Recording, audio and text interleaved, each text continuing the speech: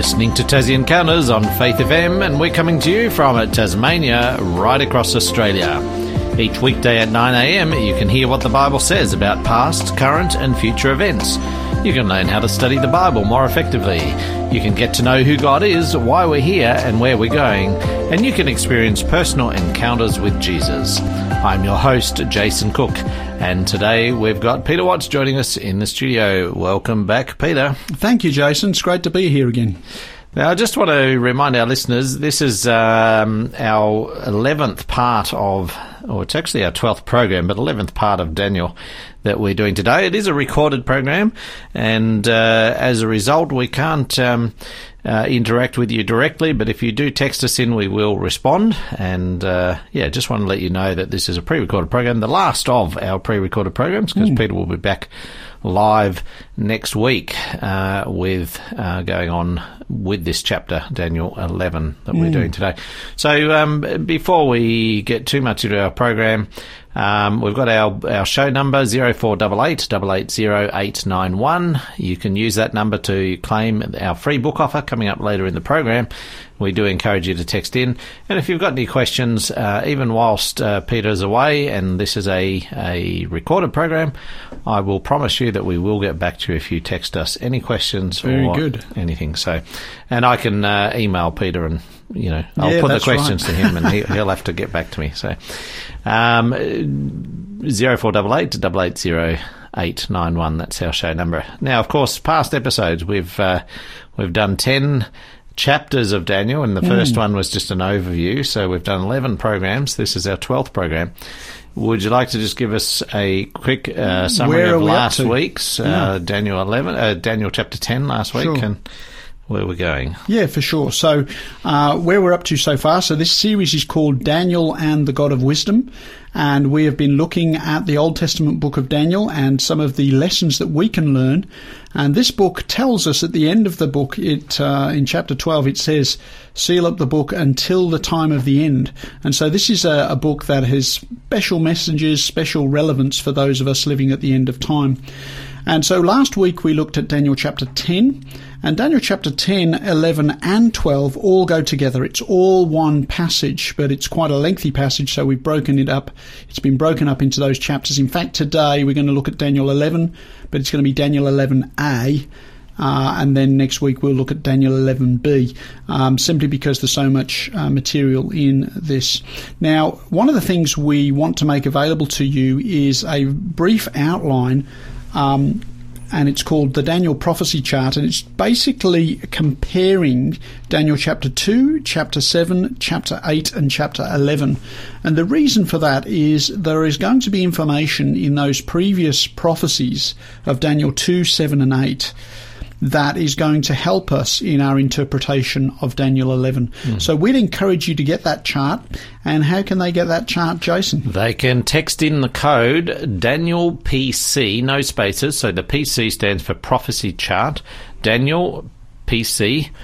Text that into 0488 880 891, and you should receive a response which sends a link to you with the link to where you can download the prophecy chart. Yeah, it's a very simple chart. We've tried to make it as simple as possible, and it outlines some of the things we've already spoken of. Obviously, we did chapter 10 last week, and so we've done chapter 2, chapter 7, and chapter 8.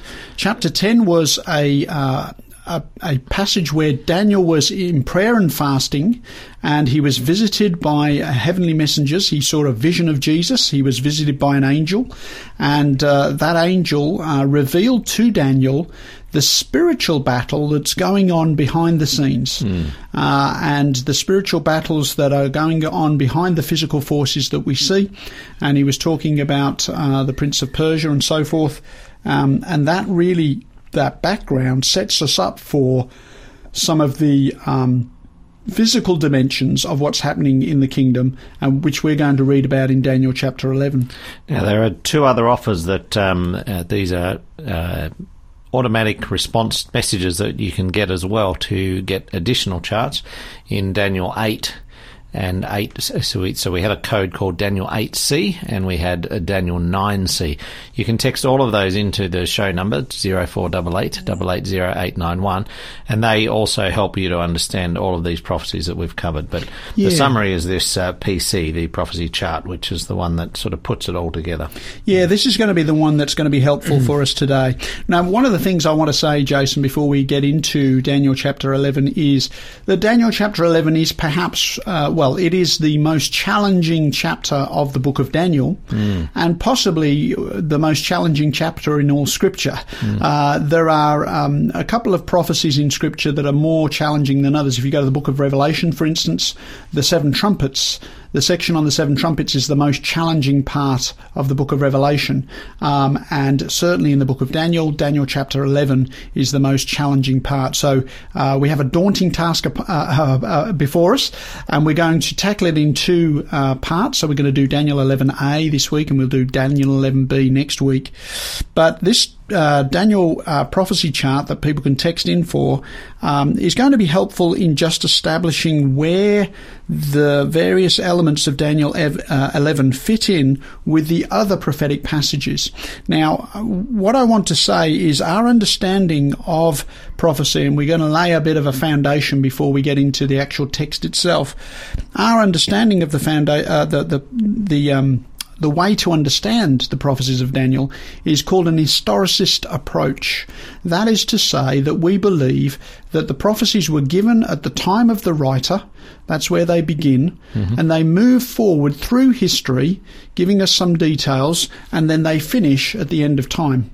And so that's what we say. That's the historicist approach. In recent centuries, not in recent years, but in recent centuries, other approaches have been offered in order to interpret these passages, and part of them have, theological motivation. In other words, some of the passages that we've referenced talk about the Antichrist and the power that would arise to spiritually challenge God and his people. And in order for that power to deflect, if you like, attention from itself, other interpretations have arisen. So there is futurism and preterism. Preterism suggests that the prophecies are actually all to do with, so for instance, Daniel. Preterism would suggest all the prophecies were fulfilled before Christ came, and that's where they all belong. Futurism, on the other hand, pushes the prophecy all the way down to the end of time in the future and say, well, that doesn't have any place in history, but it's all to do with the future. Now, what historicism does is it takes past, present, and future, and combines them all in one historicist prophecy that goes from the time of the writer.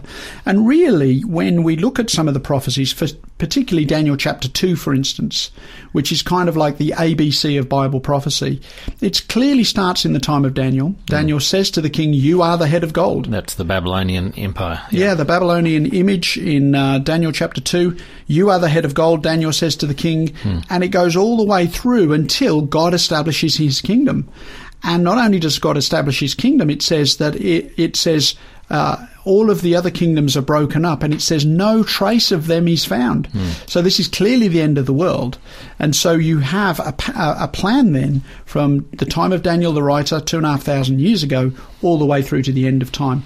And Daniel chapter 7 follows that similar pattern. Daniel chapter 8 follows that similar pattern. And we're going to find that Daniel 11 also follows that similar pattern. And from Daniel 10, we're starting in the time of the Medes and Persians. Correct. So we have a starting point. We've said before that Daniel 10, 11 and 12 all belong to the same piece of writing. And Daniel chapter 10 verse 1, as we discovered in our last presentation, opens with, "In the 3rd year of Cyrus, king of Persia." So it's very clear when this takes place. So it's in the time of the beginnings of the Medes and the Persian reign. So we have an anchor point right there. And then if we go all the way through to, say, Daniel chapter 12 verse 1, it says, at that time Michael shall stand up, the great prince who stands watch over the sons of your people, and there shall be a time of trouble such as never was since there was a nation, even to that time. And at that time your people shall be delivered, every one who is found written in the book. This is sounding like Revelation language. Yeah, this is the second coming of Christ. Essentially, he's going to come back and deliver us. And so what you have in this passage from Daniel 10, 11, 12 is you start with the Medes and Persians, you finish with the coming of Christ at the end of the world, and everything in between has to fit within the history of that period. So as we understand that, that's going to be helpful for us in unpacking this. And I'll tell you a little bit after the break. We're going to have a break, and I'll tell you a little bit about why perhaps others interpret it a different way, and it will be helpful for us to understand why people come to other conclusions and why we're coming to the conclusions we are. Now, of course, there's a lot of details in these visions that have been given. We're going to ask you a question. The question is, why do you think God tells us all of these details through these visions? What do you think it tells us about God? Text us in your answer, 0488 880 891. This is King of Kings by Caleb and Kelsey. In the darkness we were waiting, without hope, without light, till from heaven you came running.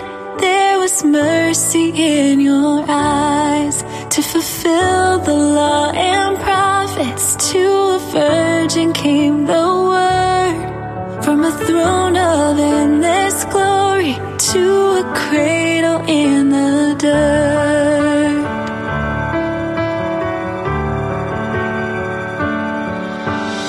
Praise the Father, praise the Son, praise the Spirit, three in one. God of glory, majesty, praise forever to the King of Kings.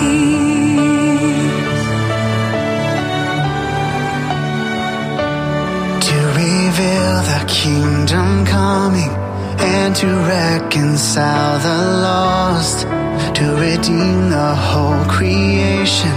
You did not despise the cross, for even in your suffering you saw to the other side, knowing this was our salvation. Jesus, for our sake you died.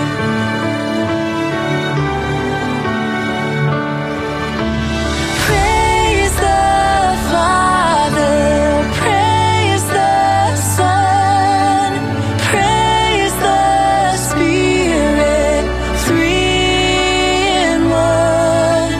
God of glory, majesty,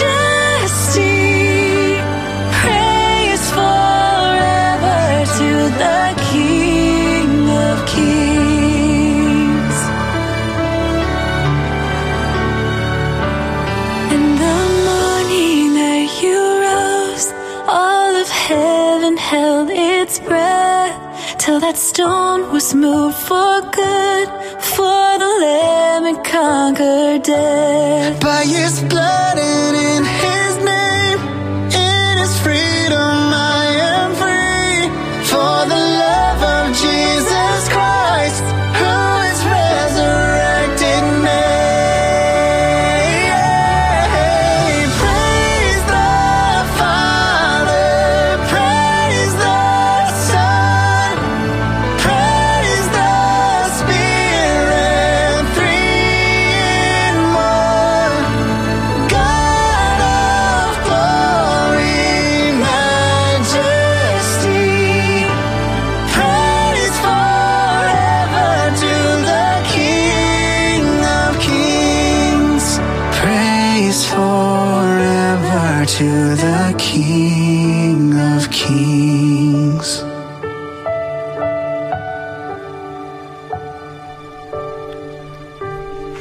You're listening to Tassie Encounters on Faith FM, and today we're talking with Peter Watts And we are getting into Daniel chapter 11, and we've been talking about the framework of the prophecies of Daniel, and we're going to continue to talk about that a little bit more, and then eventually we'll dive into some of the text.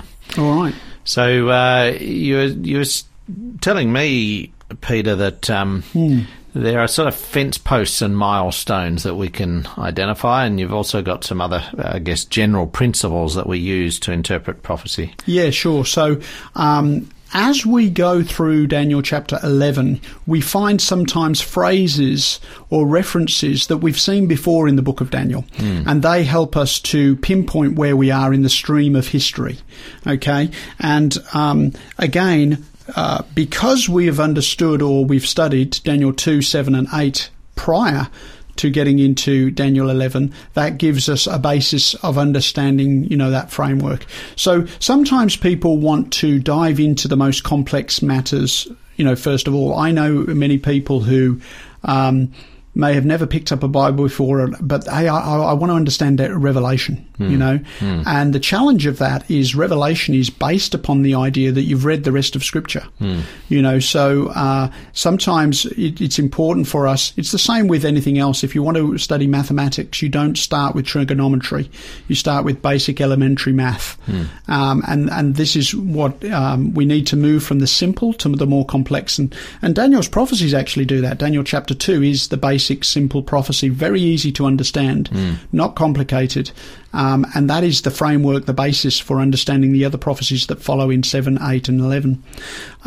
One of the reasons that have, made this challenging for some Christians is that there was a Neoplatonic philosopher called Porphyry who lived between 234 and 305 AD. And he regarded the prophecies of Daniel as being written after the events they described. In other words, he didn't think they were prophecy. He thought they were just history, written down later. Okay? And many modern critics of prophecies of the book of Daniel believe that you should begin with Daniel 11 and a Greek ruler called Antiochus Epiphanes IV and work backwards through the prophecy. So in other words, try and understand the factions in Daniel chapter 11 and then interpret Daniel 8 based on that, interpret Daniel 7 based on that, and interpret Daniel 2 based on that. We believe that you should go in the opposite direction. You start with Daniel 2. It was given to Daniel in that order. In the order of Daniel 2 and 7 and 8 and 11. Yeah. So it makes sense. So in other words, others apply Daniel 11 only to the wars between the Seleucids and the Ptolemies. Now, certainly some of that is included in the prophecy, and we will see that. But that's not the only thing contained there. And thus, Porphyry, who was not a believer in the book of Daniel in terms of him receiving those messages in the 6th century BC, thus Porphyry's theory to discredit the early authorship of Daniel has now become the mainstream view among many evangelical churches.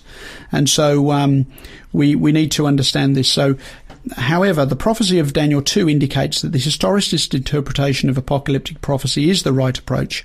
In this understanding, we move from the simple, Daniel 2, to the more complex, Daniel 7, 8 and 11. All right, so with that framework in mind, we can begin looking at Daniel chapter 11. There's another element of the interpretation that I'd like to mention too, and that is we're going to look at a lot of literal geographic powers and elements in this first part of the prophecy. And that is up until all before Christ. Once you get to Christ, it moves from being literal geographic to symbolic spiritual. And let me give you an example of that. Israel, for instance. Israel in the Old Testament is literally God's people, and they're in a physical location, the land of Israel. When you come to after Christ has been crucified and risen again, the Christian church embodies spiritual Israel, and they carry the flag for God. So that's important to understand, because many people believe literal Israel in the Middle East today also has a part to play in Bible prophecy. But that's a misunderstanding of the way in which the Bible uses the symbol of Israel in the New Testament. And so that's important for us to understand. All right. So we read verse 1 here. Are we going to go on now and continue on? Yeah, we read it last week. We haven't read it today yet, in fact. I'm going to do something that we did last time in Daniel 10, and that is read the last verse of Daniel 10, verse 21, and then we're going to read through 11:1, because these two really belong together. So in Daniel 10:21, an angel is talking to Daniel. He says, "But I will tell you what is noted in the scripture of truth. No one upholds me against these except Michael your prince. Also in the first year of Darius the Mede, even I, stood up to confirm and strengthen him." Those two verses really belong together. Yeah. So effectively, verse 1 of Daniel 11 really belongs in chapter 10. And that's important for us to understand.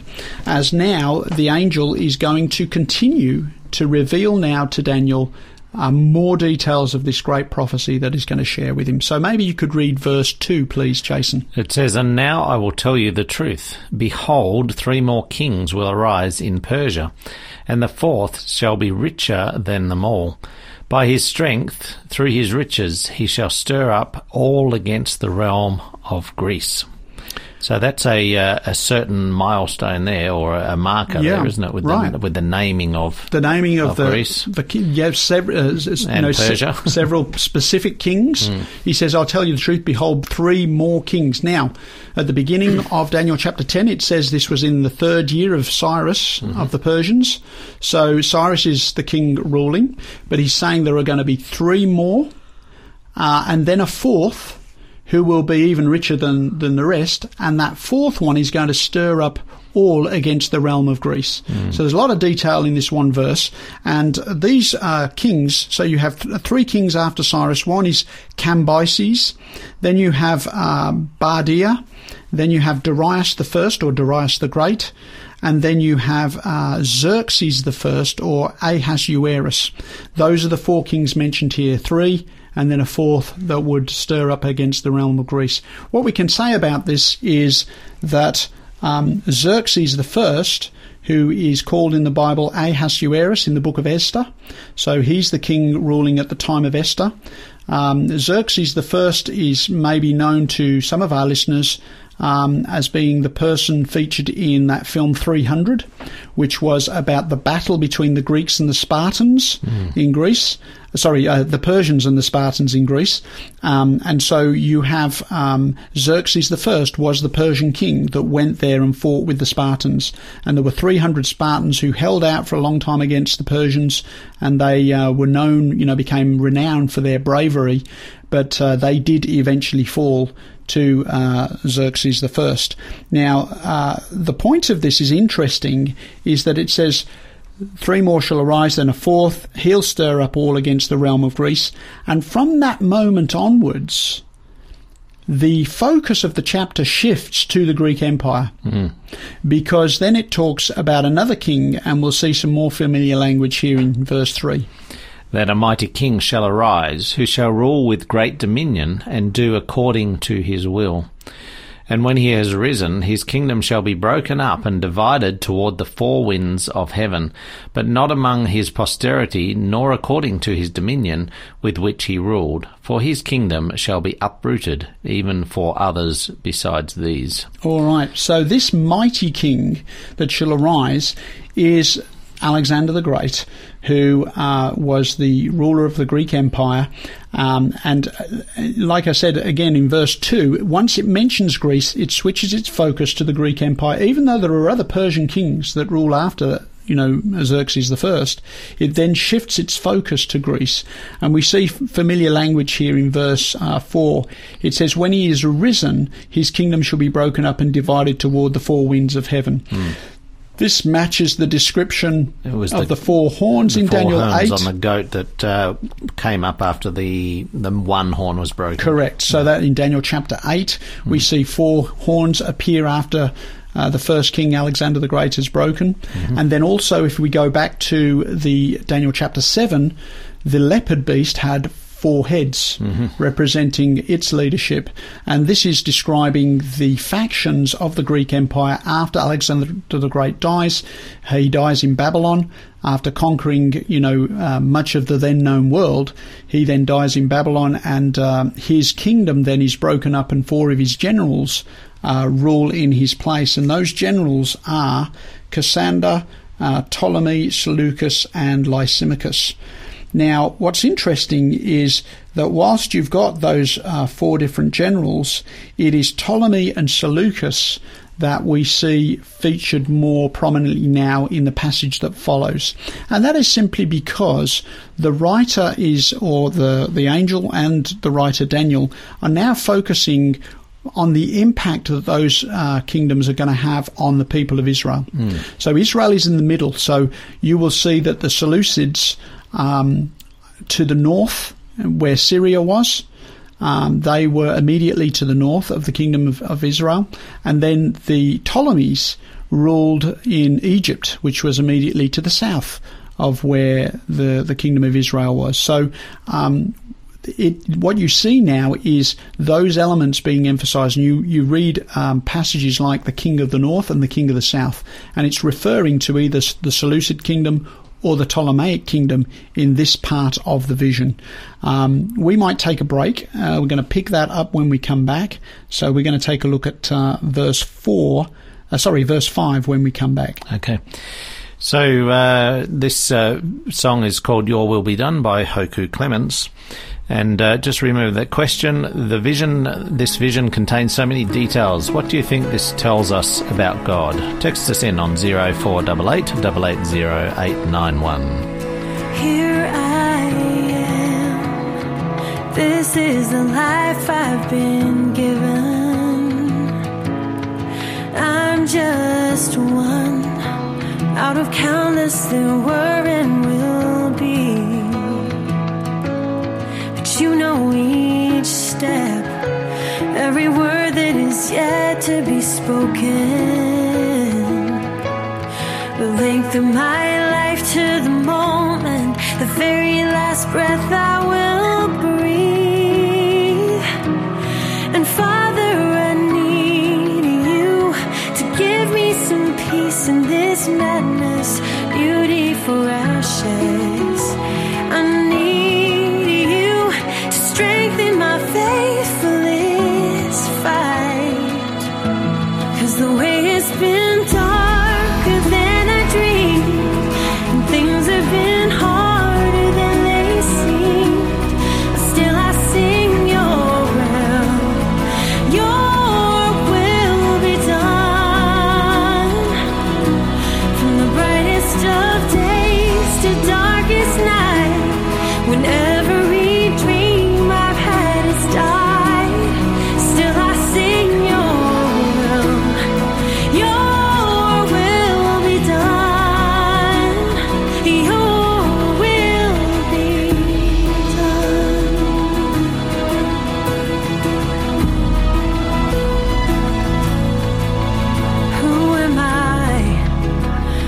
scatter the stars in the heavens?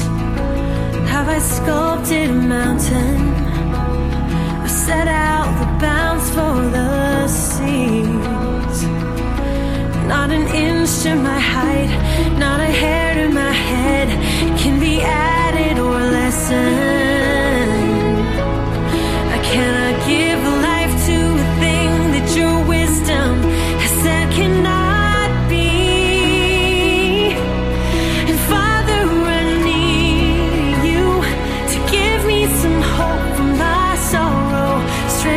Tomorrow, and I need you to bring peace in the face of despair, 'cause the way is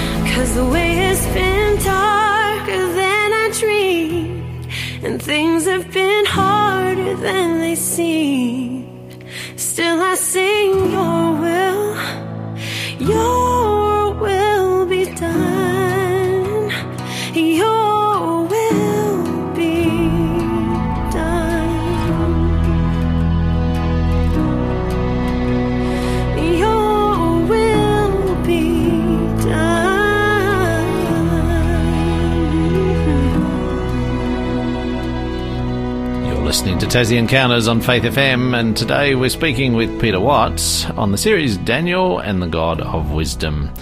And we're digging into Daniel chapter 11, which is a complex passage. This program is made possible by the support of Adventist World Radio.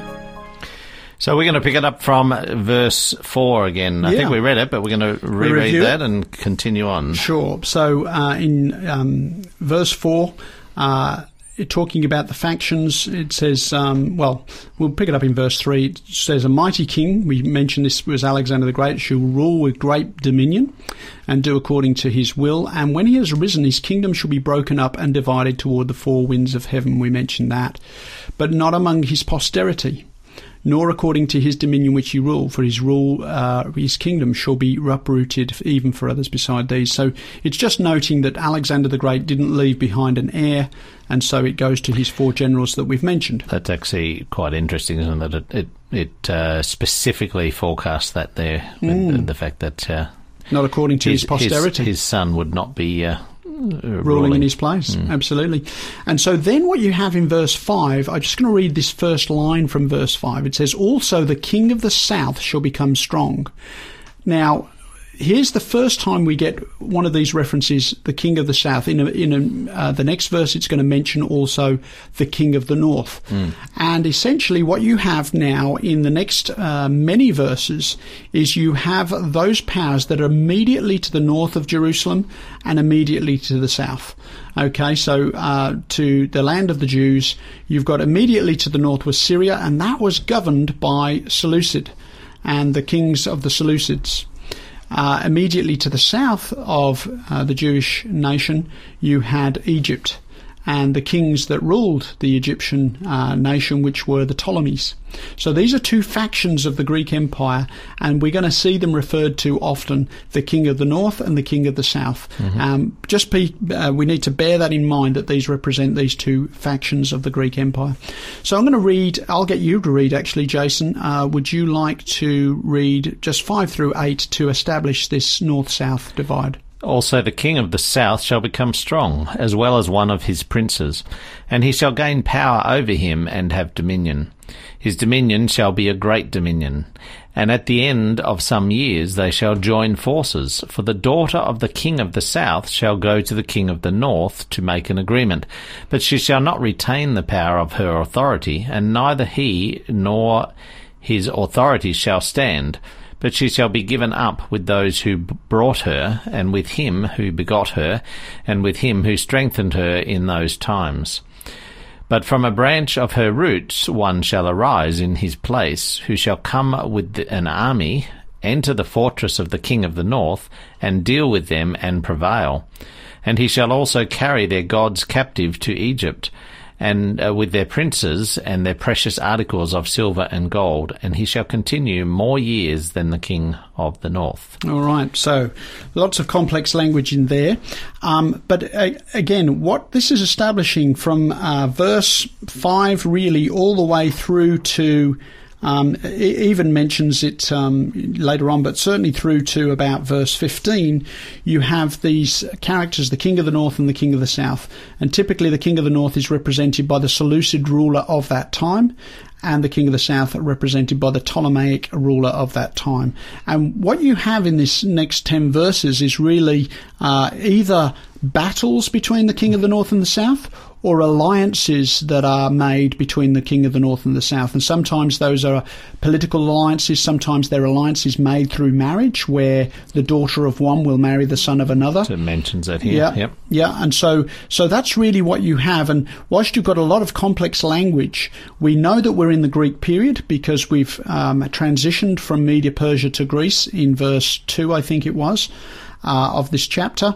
And then we've got these different factions. Now, we mentioned before, you mentioned, I think, before, fence posts and milestones.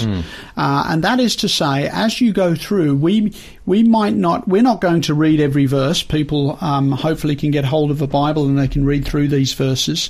I think we're going to mention as our book offer a commentary on the book of Daniel for today's offer, which I think is a good idea when you're looking particularly at Daniel chapter 11.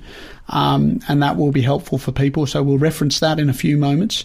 But, so you have these factions, north and south, representing different factions of the Greek Empire. But when you get to, say, verse 16, we'll drop down there for a moment. And it talks about the glorious land here. Notice something here.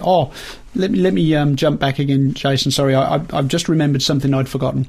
When we're in verse 8, you'd mentioned there, it says, he shall carry their gods captive to Egypt.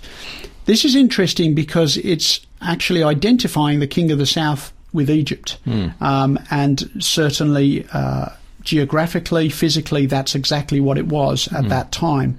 And that's going to be important later, because whilst we're talking about literal geographic now, after the cross, we start to talk about king of the north and king of the south in this chapter, representing spiritual powers rather than physical ones. And that idea of the king of the south representing Egypt is going to be important later. So I mention that now because it's mentioned there in verse 8. Let's go down to verse 16 and we'll read that verse and we'll talk a little bit about that. But he who comes against him shall do according to his own will, and no one shall stand against him. He shall stand in the glorious land with destruction in his power. That sounds a little bit familiar. Yes, so obviously the glorious land is a reference to God's country, God's Israel, and again... Jerusalem, around that area. That's right. And so this is where we believe there's a transition from the Greek powers to the Roman power. Yeah. Rome is growing in influence at this time. Rome tells Antiochus to stay... This is Antiochus, he's the ruler of the north. To stay out of Egypt and leave the child alone, and this is talking about the Egyptian heir. This is ignored, and in 168 BC, Rome declared war on the Greek Empire and defeats it at the Battle of Pydna in northern Greece, thus ending the Greek Empire and establishing Rome as the new power. Egypt then comes under the protection of Rome. Now, some people may remember the film Cleopatra, and they may, if they've ever seen that film, they may remember that Julius Caesar comes down and meets with Cleopatra, and they end up having an affair, and in fact Cleopatra has a child to Julius Caesar. But this is where Rome then begins to rule or govern or be a protector of, if you like, Egypt. In 63 BC, Pompey of Rome enters Palestine and after a siege takes control of Jerusalem. And this would be a reference to the glorious land. If you go to verse 17 now. And it says, he shall also set his face to enter with the strength of his whole kingdom, and upright ones with him.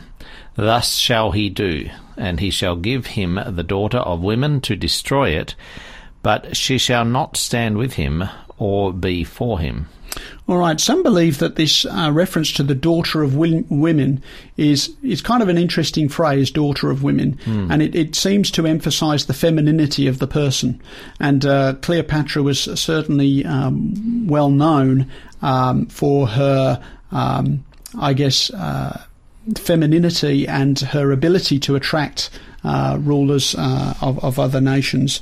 And so in 51 BC, Ptolemy the 11th dies. He leaves his two children, Cleopatra and Ptolemy the 12th, under the guardianship of Rome.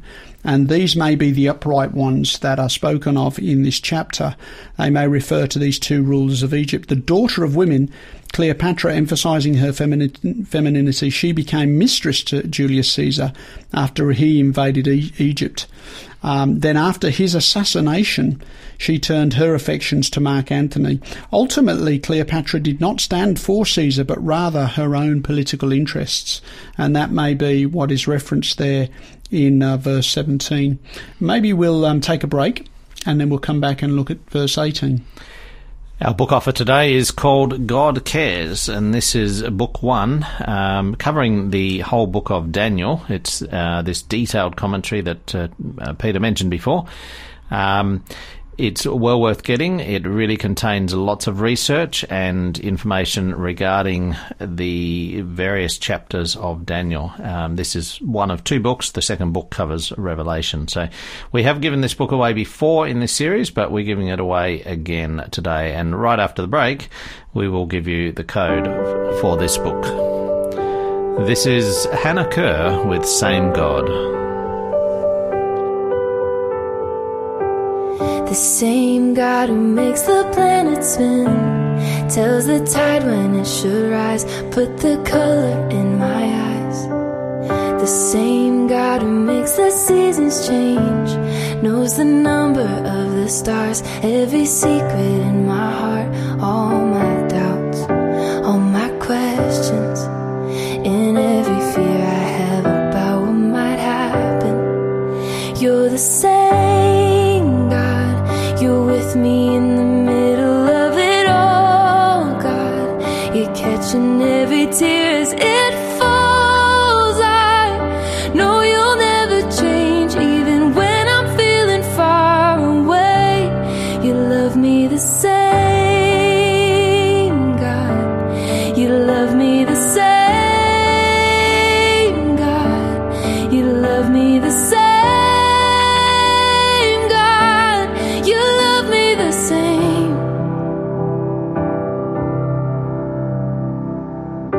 You're a God of grace and empathy. You know how it feels to cry, 'cause you lived a human life. You're not afraid of anything, even darkness is a light. There's no reason I should hide all my doubts, all my questions, in every fear I have about what might happen. You're the same God, you're with me in the middle of it all, God. You're catching every tear as it falls. I know you'll never change, even when I'm feeling far away. You love me the same, God. You love me the same, God. You love me the same.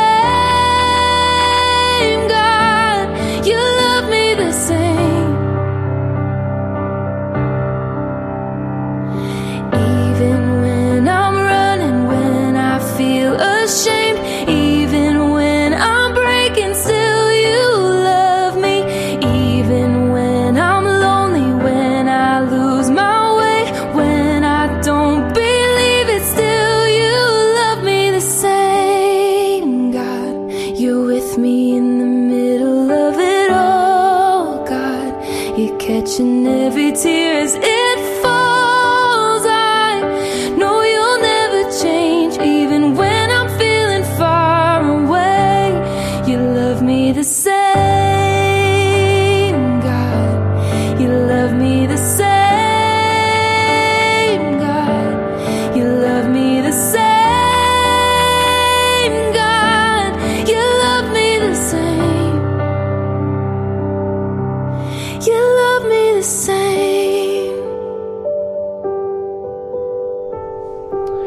You're listening to Tassie Encounters on Faith FM, and today we're finishing up our program with Peter Watts on the first part of Daniel chapter 11. Now, before the break, we talked about our book offer today, and this is one we've given away before, but we're giving it away again because it's such a great resource when it comes to understanding the prophecies of Daniel. And it's called God Cares, Book 1. Our code for today is Daniel 4. No spaces. Daniel 4. Text that into 0488 880 891. So, Peter, I think we're up to about verse 18 in chapter 11 of Daniel, and we've got a few more verses to go to finish up today. Yeah, so we're going to read through some more verses. We'll probably come up towards verse 30 today, because we actually have a part 2 of Daniel chapter 11, because there's so much detail in this. As I say, some of this you are better off getting a commentary to be able to understand all the various details. But we mentioned before that there are fence posts and milestones that can help us. And in 18, we believe here that we're talking about the Roman Empire. So let's read the verse 18, and we'll unpack that a little bit. It says, "After this he shall turn his face to the coastlands, and shall take many. But a ruler shall bring the reproach against them to an end. And with the reproach removed, he shall turn back on him." So we talked before about the relationship between Cleopatra and Julius Caesar when he had gone south to Egypt. Julius Caesar was involved in various sea battles, and it mentions here he turned his face towards the coastlines and so forth. Only obviously eventually to be assassinated on the 15th of March 44 BC. Many have probably heard of the Ides of March, which is when Julius Caesar was assassinated. And then we come to so that's right. Verse 19. "Then he shall turn his face toward the fortress of his own land." That'd be Rome. "But he shall stumble and fall and not be found." And that's a reference to his assassination. Yeah. So pick up on verse 20. "There shall arise in his place one who imposes taxes on the glorious kingdom. But within a few days he shall be destroyed, but not in anger or in battle." Okay. So it says there arises in his place one who imposes taxes on the glorious land, the glorious kingdom. So it's well known that the Roman Empire had very heavy taxes.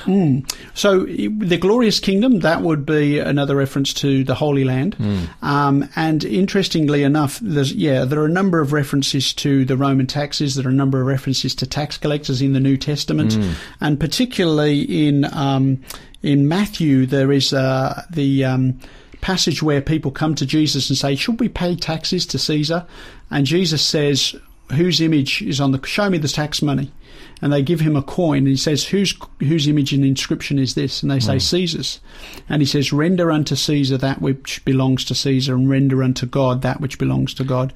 Was Matthew actually a tax collector himself? Matthew was a tax collector, so he's the one recording this story, which is fascinating in itself. So Jesus recognised that we should pay our taxes, and that's okay. And so we would say here that this references Augustus Caesar, which is mentioned in the scriptures, of course. There are 4 Roman Caesars mentioned in the New Testament. You've got Augustus, Tiberius, Claudius is mentioned, and then there's a reference to Augustus in the book of Acts, which is actually referencing Nero. But that's by the name by which he went with there. So let's pick up verse 21. "And in his place shall arise a vile person, to whom they will not give the honour or royalty, but he shall come in peaceably and seize the kingdom by intrigue." All right. So this is a reference to Tiberius Caesar, who was not popular, and he wasn't Augustus's blood relative. He was adopted by Augustus and became king to a large extent, I think, due to Augustus's wife, Livia, and so. So we have that there. So let's take a look now at verse 22. "With the force of a flood they shall be swept away from before him and be broken, and also the prince of the covenant." Okay, so here's a reference to the prince of the covenant, and this we would recognise as a reference to Jesus. Yeah, Jesus himself. So it's saying that they will be swept away before him and be broken, and also the prince of the covenant. So it's talking about the prince of the covenant being broken. So this is another milestone or a marker. I think it is, exactly. So this is another fence post where, Jesus at the Last Supper, he took bread and he said, "This is my body broken for you." And so there he was establishing a covenant with his people, and so you have a reference, we believe, to Jesus here. All right, so verse 23. 23, yeah, we can. Let's read verse 23. "And after the league is made with him, he shall act deceitfully, for he shall come up and become strong with a small number of people." Yeah, and it says, he shall enter peaceably, even into the richest places of the province, and he shall do what his fathers have not done, nor his forefathers. He shall disperse among them the plunder, spoil, and riches, and shall devise his plans against the strongholds, but only for a time. This really talks to the expanse of the Roman Empire, and where it says, he's going to do what his fathers didn't do before him. And this is the expanse of the Roman Empire, and we see the Roman Empire growing in this part. And even interestingly enough, there's another reference in verse 27 which talks about or is it in verse 26? I think it's 26, where it talks about the king of the south. That's right. And so you even have the references to north and south in this passage also. And what we see in this passage all the way down to verse 30, we're not going to read every verse of it, but it talks to the pagan Roman Empire.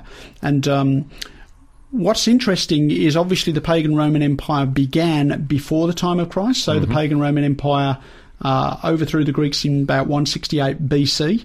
So you have this power coming into place. And then after the time of Christ, you have a transition of that power from pagan Rome into a more spiritual power, which we've already seen in Daniel chapter 7. We've seen it in Daniel chapter 8, and we're going to see it again in Daniel chapter 11. And that's really going to be the subject for next week's episode, where we look at Daniel chapter 11 part B, where we're going to pick up this from verse 31 onwards, where we actually see an interesting reference to the people of the covenant, the sanctuary, and so forth, and we start to see some references. That spiritual language starts to be spoken about again. We see some references that we've also seen in Daniel chapter 8, and this helps us again to sort of see where we are in the course of time. So, yes, it's complicated language. If you're reading through Daniel chapter 11, you might be reading it and saying, I can't understand this. What is this? What I would suggest to people is to think of it like this. If I had a piece of paper in front of me and it contained the music of Mozart, I do not read music. So I would look at that and I'd say, what is this? This is just a bunch of dots and smudges on a piece of paper. This, obviously it's nonsense. Obviously it's worthless. If you gave it to me, I could probably give you some idea. You probably could, because you can read music. Right. I can't read music. So in other words, the fact that I can't understand something is not evidence of its worthlessness. Yes. Yeah. It's simply evidence of my ignorance. Yeah. And so when we look at a passage like Daniel chapter 11 that's so complicated, we have to recognise, okay, there's still things for me to learn here. There's still more information for me to get. And it demonstrates the wisdom of God and the knowledge of God, rather than, demonstrating that we just can't understand it. Yeah, for sure. And of course, over time, both in our own journeys and in the history of the earth, Bible, more information becomes known to us, whether through our own study or through even archaeological things. We've mentioned that we don't know everything about the Darius, or I say Darius, I don't know why, but Darius. That's okay, Darius the Mede. We don't know everything about him yet. I believe one day we'll find some information about him, but we know it's true because it's in the Bible. We believe in the inspired word. Tomorrow, join us with Daniel Matteo with Facets of Faith, and he'll be talking about the knock, and this is going to be focusing on the return of Christ. Next week, of course, we'll be studying the rest of the book of Daniel 11 with Peter Watts. Remember, our code for today is Daniel number 4, no spaces. Text it into 0488 880 891, and that's the book God Cares. Wherever you are, have a great day. And this song, Do Not Worry by Ellie Holcomb, is so good for us. See the birds that are singing in the spring air. They're giving everything they need.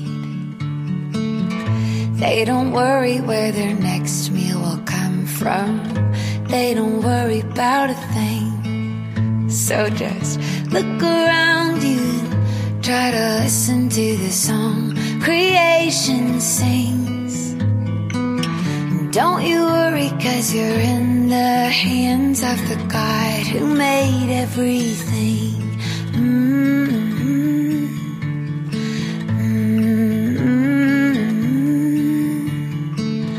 See the flowers in their colorful dressed better than a king. They don't worry about what they should wear, no, they don't worry about a thing. So just look around you and try to listen to the song creation sings. And don't you worry, 'cause you're in the hands of the God who made everything. Because you're not a bird and you're not a flower. You don't have petals or wings. But there is good news, you're worth so much more to the God who made everything. Ooh.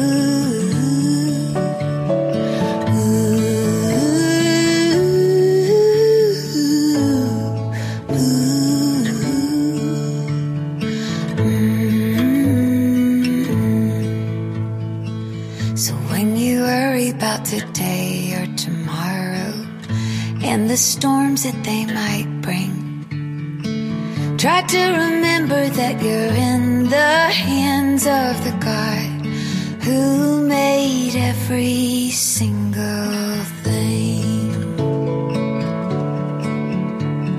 Now just remember, you're not a bird and you're not a flower. You don't have petals or wings. There's good news, 'cause you're worth so much more.